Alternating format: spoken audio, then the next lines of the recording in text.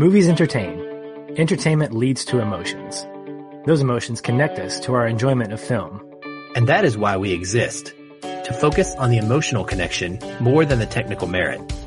Because every movie makes us feel something. Hey listeners, welcome to our April Donor Pick, Minisode 40, where we'll be discussing Sam Mendes's Road to Perdition, the film adaptation of the Max Allan Collins graphic novel. I'm Aaron, and here with me, as always, is Patrick. And I can't figure out why he's smiling.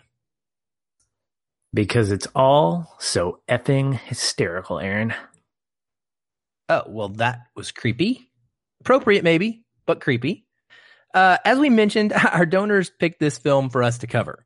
And in April, they chose from a list of films that strongly utilize rain in some way. We were going for a April showers bring about May flowers theme.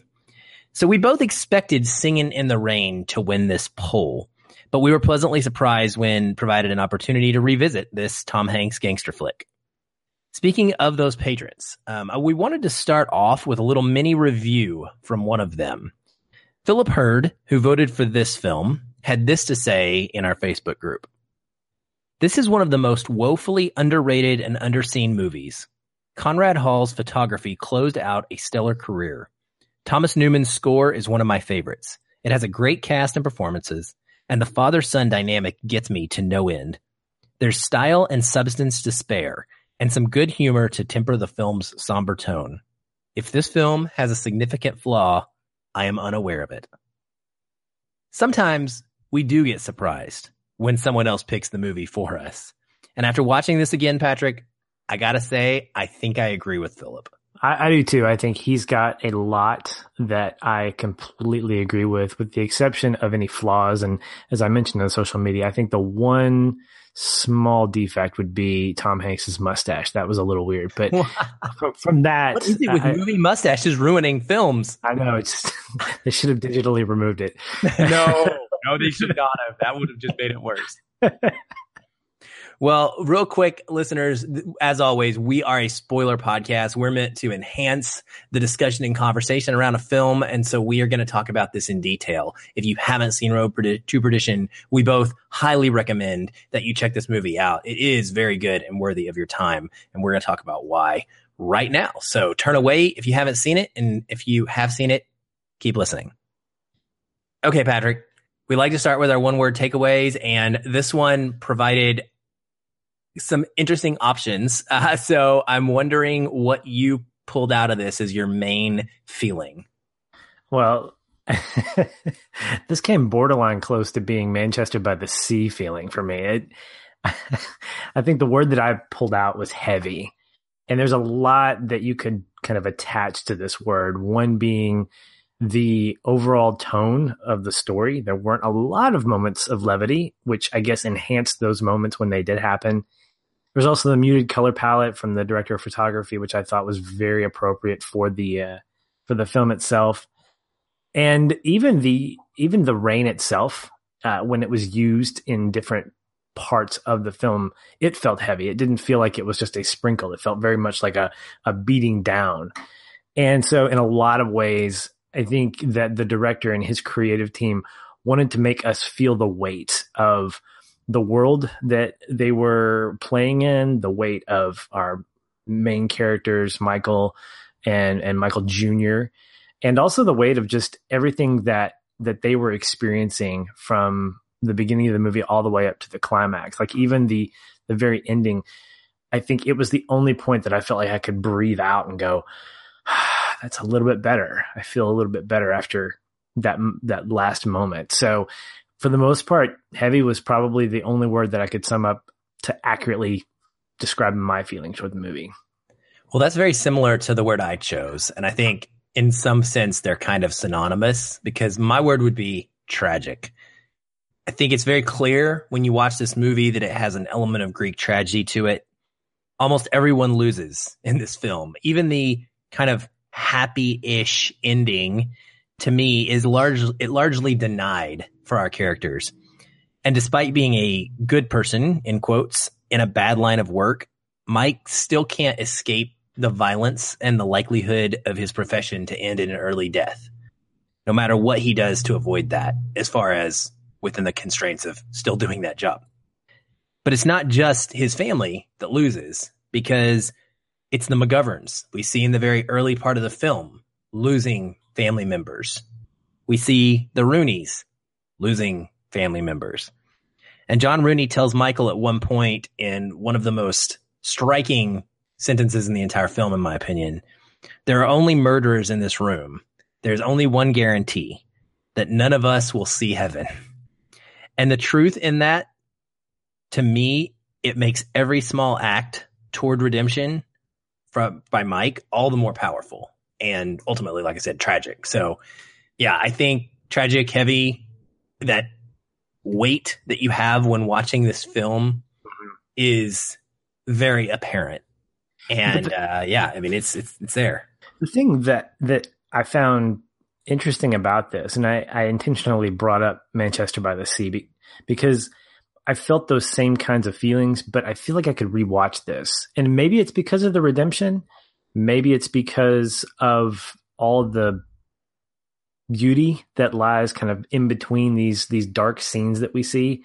But this feels like a movie that, at least in some weird way, ends with hope, as ambiguous as it kind of is. And maybe that's why I put this high on my list of things that I could go back to. As weighty as it is, it still feels like it has something to offer. It's not just a depressed story that's being told. Oh, no, it's not. And I think there's a lot of elements of this film that we probably will end up talking about that kind of make it that way. Mm-hmm. And I want to start, though, by asking you about something that struck me. And that's the film of the film of the title of the film. It's funny because I for some reason, when this got picked, I had always associated this movie with the words "Road to Prohibition." Like that's the way I thought of it, because I remembered it being a gangster movie, and I was like, well, of course that's what it's talking about, but it's not. It's perdition, which is a word that I was not familiar with until this movie. No road to alcohol, right? Right. Well, I feel like that would make so much sense for a gangster flick, but I'm wondering, do you see this as having a double meaning? Because I feel like it does. I was a little disappointed because about halfway through, I was thinking that same thing. Road to perdition. I know that word. I know that word. It's a theological word, and I looked it up and didn't know quite what it meant. And so I was kind of on my phone. I paused the movie and I pulled up my phone and looked up the word, and I said, yeah, this feels like it. About the time that Michael says to his son, we're going to go visit your aunt in Perdition. And I was like, really? You're going to make it literal? Are you going to be that on the nose about it? And so it didn't disappoint me, but I could see now that there was somewhat of a double meaning here. I kind of wish that the word perdition hadn't been a literal thing. Like, I felt like the movie was doing fine on its own, giving us a metaphoric meaning behind it. So I do see the double meaning. That's the short answer, but I didn't like the double meaning. Okay, well, I'm going to actually be on the other side of that because I really enjoy the double meaning. And like you, I pulled out my phone during the movie and Googled the word because I wanted to know what it meant. But the reason I like the double meaning is mainly because it's weird, but this is a gangster film and it has a Western vibe. The boys, Michael Jr. is reading a Lone Ranger and Tonto book, and it's got that kind of a Western anti-hero feel to the way that Mike's story plays out. Yeah. And the title Road to Perdition feels like a Western title to me. You know, you always use the name of those old Western towns. And so that element worked. The fact that Perdition is this place of safety, in theory, where Michael Jr. is going to be with his relatives, and that Mike is on these converging paths. One being a path to the city of Perdition, which is going to provide safety and, you know, for his son's going to be out of this life forever.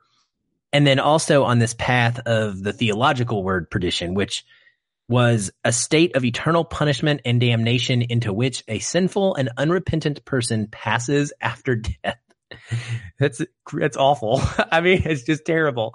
But I mean, that's kind of where he's heading. And I think what he's doing is trying to get off of that road. He's trying to get off of one road to perdition, the theological sense, because he is becoming repentant but yet he's still doing the actions he's doing. And then he's also wanting to be on the road to literal perdition, which is safety and ultimate, a good place for his son that's not in the life he has. I don't know that I completely agree with that. I think Mike, and we're going to, for the sake of argument, we'll call Mike Tom Hanks' character and Michael his son, or Michael Jr. I don't ever see Mike as being a character that is looking to look for redemption. I think he has become that's why I like the metaphor, because I feel like he's sort of decided that this is the life he's going to live. This is the life he has. It's the life that he's been given, whether by accident or by design. And this is what it is. And while I think he gets redemption, I don't think he's seeking it. I don't think he's trying to find it. I think he's literally trying to get his son to safety. And so in some ways, I get the duality of the word being used, but I don't necessarily think that he's trying to escape that theological idea, more so that he's trying to get to the literal city. Well, that's perfect, because the flip side of that and not having redemption is that this is all an effect. This all has consequences of violence. And that's one of the biggest themes in this film, is what happens when you're violent, right? And I want to lead this with something that the director himself, Sam Mendes, said. He said, "What's important in this story is what the violence does to the person who pulls the trigger, and what it has done to them over the years, how it has gradually corroded them. It has rotted their insides." What do you think about that? Do you see this? How do you feel about the violence in general in this film? Well, it's weighty, that's for sure. I have to watch movies in halves, because the times that I usually spend doing it is at the gym while I'm running. And so I usually get about half to 2/3 of a movie done. But what I've noticed in most of my movie experiences is that, at least in the last two, is that sound editing plays a huge part. When the gunshots fire, when that rain comes down, it is loud. Like, it is jarring how loud it is in my headphones. And I think that Mendes is spot on with his description. And I think more so what he does is we look at the various characters who have experienced this world of violence, and we see how it's shaped them. I mean, we see Michael, or Mike. We see his son kind of getting exposed to that with his entrance into seeing the murder. We see Jude Law's character. I can't remember his name off the top of my head. His name is McGuire. McGuire, thank you. And I see how violence shapes these guys individually. One goes one way, one goes the other. And it's interesting because it's the same violence. It's still killing people, whether because you're being ordered to, because you're being paid to, or because you have to. And we have 2 to 3 different characters who respond to it in different ways. And I think that's intentional, because I think Mendes wants to show us how violence affects people whose heart may be either pure, jaded, angry, vengeful. I mean, all these different things, where violence becomes either the catalyst or the result of what's going on inside them. Yeah, I totally agree. And I think that's one reason that McGuire, to me, is a wonderful foil for Tom Hanks's Mike, because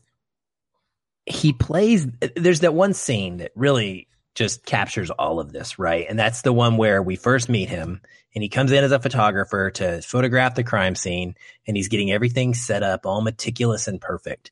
And then the victim starts breathing again. Oh gosh. And he just silently walks over and kills him. Mm-hmm. Right? So that he can finish the job and take the pictures. And I guess it's because he plays out as a sociopathic assassin instead of just your normal Tommy gun wielding thug that you would expect. So Daniel Craig's character, Connor, is much more of the traditional gangster thug, right? With, albeit his own set of problems. But when he goes and he kills McGovern, it's that other kind of violence. It's that I don't care. I'm angry. I'm bigger, badder than you. And you said something about my mama. So I'm going to just kill you. And I don't care about your life. Whereas Jude Law's character, McGuire, is he relishes in the way in which he murders as much as he does the act of the killing itself, or the result of the killing. He's very methodical and well thought out, very purposeful in the way in which he does it. In fact, one of the scenes that stood out to me was shortly after we get introduced to McGuire, and he's taking the order from I guess it's John Rooney. He's on the phone, and we can glean from his side of the conversation and his sketching on his notebook what he's going to do. And the one thing that stood out to me was when he said, "And who's with him?" And he goes, "And how old is he?"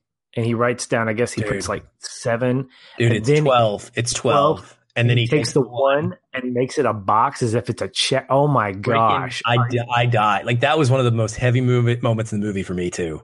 I'm like, this is a guy who is psycho. Like, this is a grocery list for him. He does not even think about the moral or anything about it. It's completely just outside the mind of a sane person. Yeah, absolutely. And then by contrast, you see Mike's violence, right? And I think we only see him murder a couple of times, one being at the end, McGuire, obviously in response, but then we see him actively going after John Rooney and his gang. And that scene in general is just, it's so iconic. I mean, but the way that he does it and the way it's handled, and again, it's all in those facial expressions. That's what makes this movie's acting so amazing to me. Mm-hmm. Is the way that the sociopath side of McGuire is played versus the manic wildness of Connor, and then versus the stoic, almost tears in the rain by Hanks when he's killing John McGovern, who is his dad, right? Like, it's his surrogate dad that he's murdering, that he feels he has to do this. And it's interesting. Yeah. And it's interesting to see that murder scene where he kills John, and it's almost like he kills him not mercifully, but it's not from a distance either, because he comes up and anyway, but it's different than the way he kills Connor. I mean, his killing of Connor is out of anger and sheer rage. It's vengeance. Yes. Yeah, correct. It's very much vengeance. Whereas I feel like with John, it's like, I don't want to do this, but it has to be done because you've left me no choice. And all those things are a reflection of, I think, the attitudes that exist in each one of those characters. Perfect. It's very reflective of that. And it's a beautiful thing to see on screen, violent notwithstanding. But I really think that was purposeful for Mendes. Oh, I do too. And I love that John says to him, "I'm glad it's you," right before he dies. But you're right. I think you just hit on something very important to me, which is the manner of choice. Many of these characters are thrust into this situation via this story that choice is taken away from them in so many ways. Like, because of the cycle that they live in and the lifestyle that they have chosen, these are the only possible outcomes. There's not like a choice being made to where we could have done something differently and probably gotten away with it. John says to Mike, I think at one point, it's Capone in his limited cameo time, which is pretty cool, by the way, to take like such a majorly known character and barely giving him any screen time. But Capone tells him, just go to Ireland. Like, don't you just go away. But we know that that's not really an option. We know that that's not going to save him in the end. Yeah. Knowing that the power of choice here is really interesting because it's still being defined by circumstances that we are exposed to. I mean, there's no easy choice to make here in this world. It's as if this is what's normal. You brought up Capone having sort of a cameo. It's interesting because I think that's why I think Mendes does that intentionally, because of the fact that it's not a gang story. It's a family story. It's a story about fathers and sons and relationships. And it's using the backdrop of this gang-driven period of our country's history to help tell that story. And it's really giving heart to what we kind of only know as just violent and completely heartless lifestyles of these guys. I mean, we know about Capone, we know about the gangs and how ruthless that was, but these father-son relationships in particular, with Rooney and Mike, and with Mike and Michael, these things are equally comparable to the types of reflective hearts that stem to the violence that we talked about. We see Rooney's relationship with his son and how, oh my gosh, that the one scene that stood out to me was when he kills Michael's family and comes back, and John comes up to him and just says, "I curse the day you were born," and just slaps him and slaps him. And then he embraces him. And we see in that moment the kind of relationship they have. And you contrast that with the relationship that Michael and Mike have. And it's very much a disciplinarian relationship, but it's done in love. Like Michael, he says, it's after the diner scene, and he says, "When I tell you to go in, you go in." And it's very much how I remember my dad talking to me when he got really mad at me. But there was a sense of love and value behind that, as opposed to disappointment and resentment. And there's just an incredible contrast between those. One thing I wish I would have gotten more of is the father-son dynamic between John and Michael, because I know that was an important piece of the story that I don't feel like I got enough of.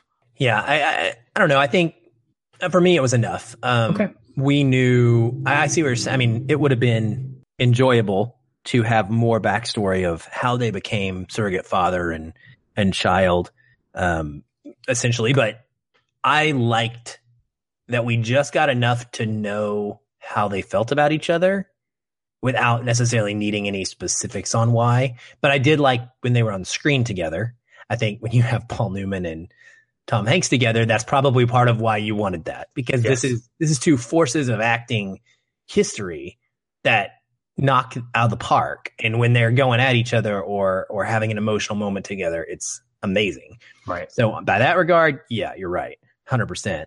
The family stuff for me largely stems from, well, first of all, I find it interesting that Mike's wife is very seemingly well aware of what he does for a living, and that they both work very hard to cover up what he does in order to protect the boys and protect the family. And it's treated as a job. Like, daddy's going away to work. It's not that big of a deal, right? It's nothing out of the ordinary. It's just what dad does to bring home the bacon. And the kids have, because of that, romanticized what he does. At one point, one of them says, "Papa goes on missions for the president." Like, they think that he's this super secret hero. Again, with the Lone Ranger and Tonto bit that's going on kind of as we move through the film.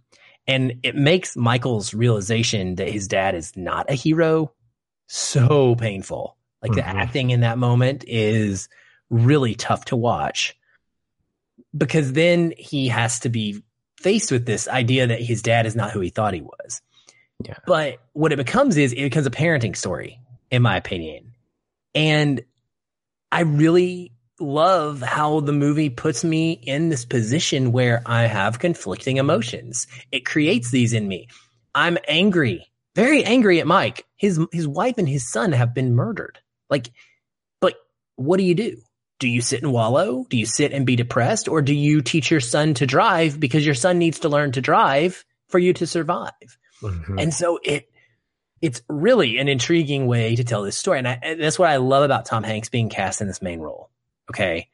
Because he's so likable, because everything we know about Tom Hanks is the good guy.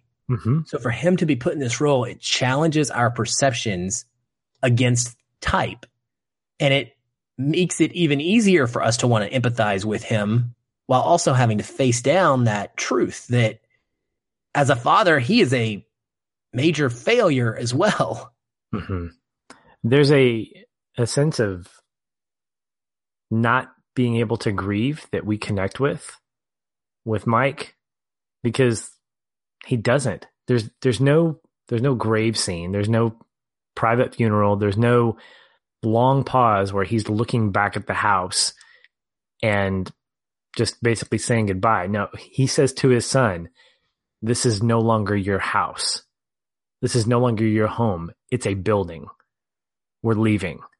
And he leaves his dead wife and child in there.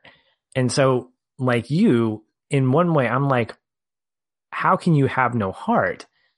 But then I realize the circumstances are really dictating his next action. He can't grieve. He doesn't have the opportunity to, because he still has a son. And he knows in that moment that his son, as long as he's alive, he is in danger.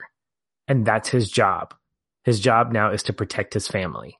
His job has always been to protect the family. And for up until that moment, it was Rooney. But now it's his family against Rooney. And it creates conflict. But at the same time, it's understandable conflict. It's like this, I want to grieve, but I don't have time to. I don't have the chance to. And I can't do that. I have to compartmentalize that.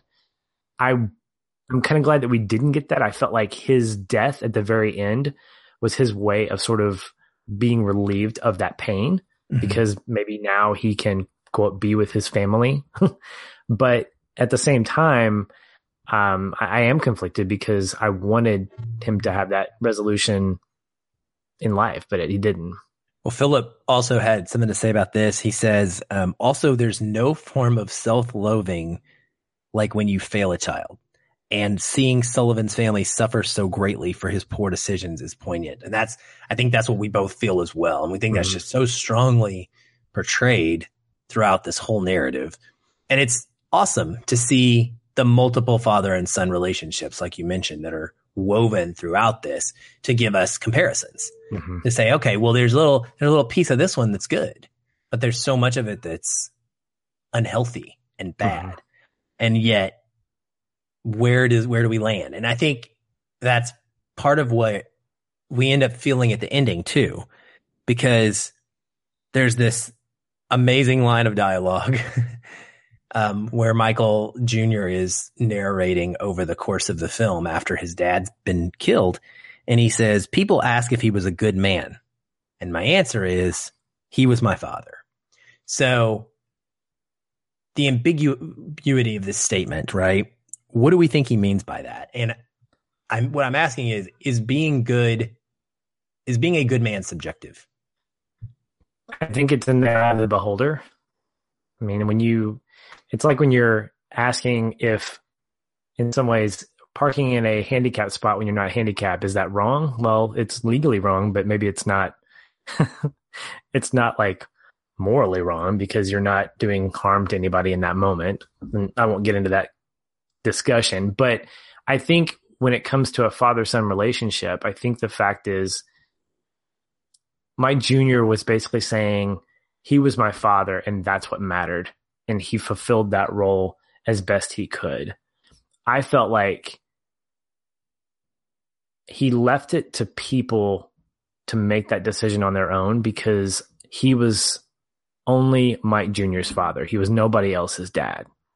And so maybe to me and you who were friends of maybe we were McGuire's brother and sister or something like that, or maybe we were other families that he was hired to shake down.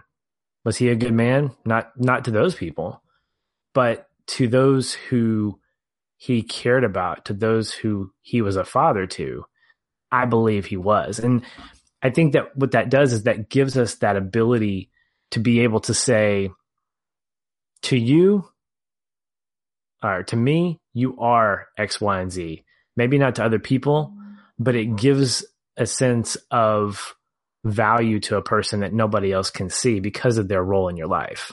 Yeah, I actually view it exactly the same way as you. And it was a major gut punch for me that moment. I mean, it brought me to like tears at the end of the movie, right when the credits are rolling, which is annoying because I thought I had recovered. And then they end it like that. You think that you're going to be okay. And then he dies and then he saves Michael Jr. And so you're kind of like, okay, I'm good. I'm not crying. I'm happy. And then he says that and you're like, oh, now I'm crying again. But it really brings empathy for his life. And I think it's because we can all step into those shoes. It shows us that it explores the idea of, did he do enough good to counteract the bad he did for Rooney? But the answer to me is that they are mutually exclusive. And this is, I believe what you're saying is that we are all good and bad, and it's a scale to a greater or lesser extent given on any specific context. So I'm really good in this aspect of my life in this context, but I'm really bad in this aspect of my life in this context. Exactly. And so to try and define a person is not black and white. It's not simple. And so many films make it simple, and that's okay. I mean, there's movies that's the way the stories work, right? They're very good and bad. And what I love about Road to Perdition, especially, is that this is a gangster story in which 90% of them are told straightforward, good and bad. It's known. Mm-hmm. These are the good guys. These are the bad guys. This is who you root for. This is who you don't. And in this one, it's much more kind of muddied and murky. Well, it brings to light a question that I had when I finished the movie. Would I have felt any differently about Michael had he not had a family? Obviously the whole motive for the rest of the movie was him protecting his son, but what if it was a random kid, or what if it was somebody what if it wasn't family connected? What if we just saw Michael as the son of, or the surrogate son of this family of Rooney, and nothing more? And what I'm getting at is, I feel like the layer of fatherhood, the layer of family, gives us that empathy in a stronger way than just trying to create something from just a single character. Right. It totally does. I agree. And this one of the things about the movie that I don't remember feeling this when I saw it 15 years ago, but now I'm a dad and I have a teenage boy, and it impacted me in a wholly different way. And I think that's been the case with pretty much every movie that deals with fatherhood that I've seen in my older age. Mm-hmm. They all resonate stronger because I have that background. So I don't think it would have hit me in the same way, nearly the same way. I think, and it's an interesting thing to think about. And I'm glad you bring it up, because it's something we can all just go inside our head and consider why that we would be much less empathetic toward a character with no family than we would with one that does have a family, and why there's a difference there. Yeah, exactly. Well, I don't want to skip over the cinematography and the score in this. Normally we try to focus, on the narrative and the emotional aspects of the film and where it takes us, and we don't get deep in the weeds on this stuff. But this movie, these two things enhance the emotion of the film in ways that are undeniable and absolutely masterpiece level, frankly, in my opinion. I don't have another word for it. When I was watching this movie, Patrick, and this cinematography, I was thinking to myself, A, who the heck did this? And B, I'm nervous, because if I go look this up and he didn't win an Oscar for this movie, I'm going to be furious. So the answers are Conrad Hall, who is a fantastic cinematographer who I really didn't know a ton about until this movie. And I went and looked up some of his other films. He's had an amazing career. He actually won the Oscar for this, thankfully. Sadly, it was posthumous. He died before he could accept it. And so, ironically, or I don't even know what the word would be, but like his son accepted it, which seems fitting to me. Right. So yeah, I mean, this cinematography in this is incredible. There are so many just moments, snapshots. We use the word every frame a painting, and there's the wonderful YouTube series that used to have that in it. And I truly believe that's the case here, because I do think you can pause this movie at almost any single moment and snapshot it and put it on your wall and make it a poster. Yeah. I mean, from the very beginning, we get the weight of the rain. We get the grays. We get the mix of the muted color palette along with the stringed instruments of Thomas Newman and his score. And we're immediately kind of thrown into a world that we don't have to get used to. We're just making assumptions about what this world is, and it's clarified by dialogue, it's clarified by costumes. And I think that there's some power in that when you have the opening shot of a guy on a beach, a kid on a beach with a little voiceover, and then it connects over to that next scene, and it's just like, okay, I don't have to be told anymore. I can kind of glean what kind of movie this is going to be from those two main elements, from the cinematography and from the score. And that takes some real power and some real trust to be able to do that from the director's chair, to say, I'm not going to trust dialogue necessarily. I'm going to trust other kind of senses, visual and oral, to help begin my story. And I thought they were both beautiful. I thought both of those elements were beautifully done throughout the movie. Yeah, there's so many. I can just say, again, like I could point to them and be like, wow, that's a favorite scene of all time right there, which is, you know, Mike walking up with the Tommy gun in the rain and mowing everybody down. And you have that scene on the beach. What struck me so much about that is there's lots of symmetry in the shots. It's almost like Wes Anderson light in a lot of ways. And when he walks into that kitchen, it's all white around him and on the ground. And you get him up to the window, and you see in the window through the corner, you see Michael Jr. waving at him from the beach before he gets shot. And so then there's that contrast of the blood on the white. And of course the water motif that apparently is a Sam Mendes hallmark that is actually can be traced further throughout his filmography, which I'm not going to do here. But every death in this movie seems to have a water element to it. You have blocks of ice that are melting on the body at the funeral. Mm-hmm. It's raining when Michael Jr. sneaks out and watches the murder in the warehouse of Ciarán Hinds, McGovern character. The mother had just finished giving his brother a bath when they're killed. The final showdown with McGuire takes place by a beach in a kitchen. And even Daniel Craig's character, Connor Rooney, he dies in a bath as well. Mm-hmm. And so for Mendes, it's this idea of that heaviness that you said earlier of the rain is ultimately what kills in so many ways. It's fascinating to see kind of play out over the course of a movie and then look back and notice that it was all the way followed through on.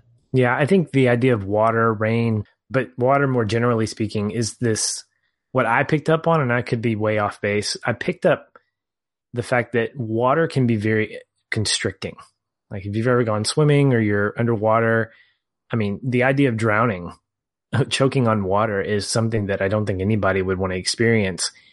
And I think when you have this rain motif and this water symbolism, or not even symbolism, but just water motif in all these different scenes connected with death, what we have are people that are suffocating. Either they're suffocating because of the weight of their circumstances in life and the rain just sort of beats down on them, or they're just kind of waiting in just, I don't know. I think the idea of water just sort of surrounding you and not being a comfort, but being more of a constriction, I think is something that I picked up on. Yeah, I totally agree. I got nothing else for this one other than to say that I was blown away by it. If you can't tell already, I was just so mesmerized. I immediately wanted to watch it again. I immediately wanted to own the Blu-ray disc with the commentary by Sam Mendes. I definitely am going to buy it because I want to be able to hear what he has to say, and I want to be able to watch this over and over and pause anytime I want and just stare at the beauty of it. And I kind of wanted to read the graphic novel, although I looked it up online and found that many people have said this is a rare example of a movie being better than a book. So I don't know. Maybe I'll pass on that and keep my.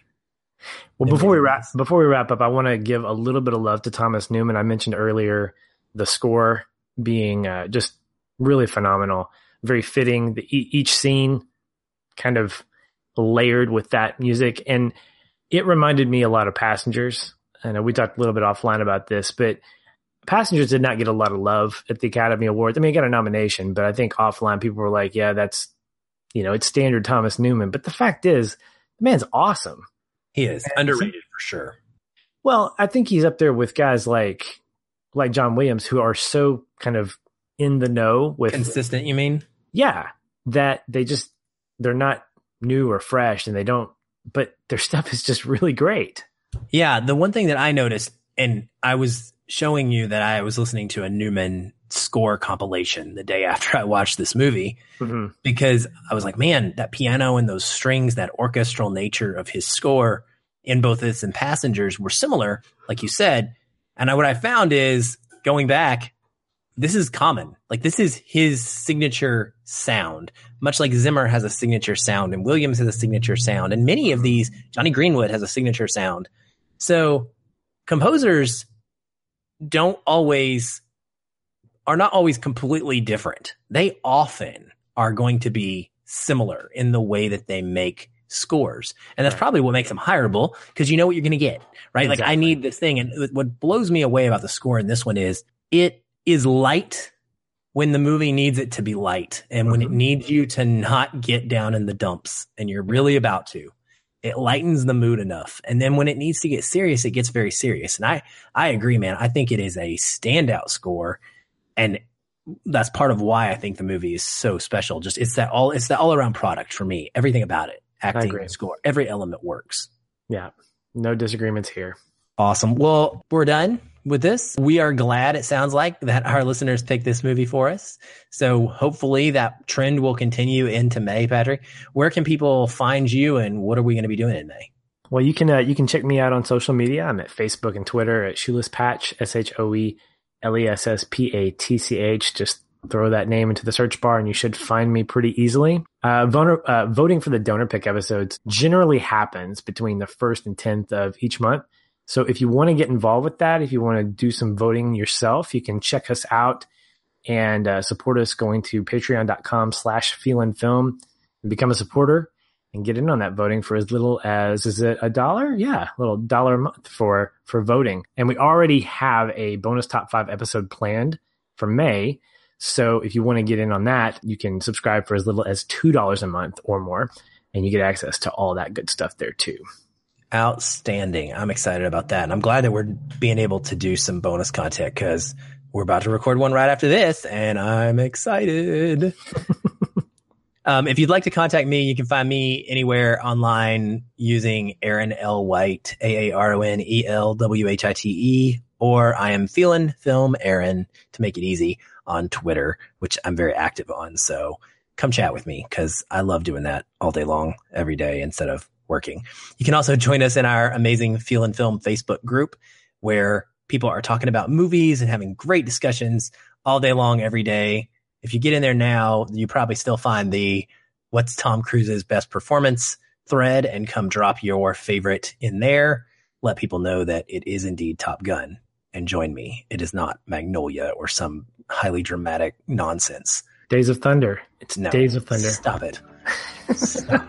I'd go with that before Magnolia. Anyway, listeners, this has been fun. Thank you. We hope you've enjoyed the episode, and check out more of our show in our back catalog if you're new. Until next time, stay positive and keep feeling film.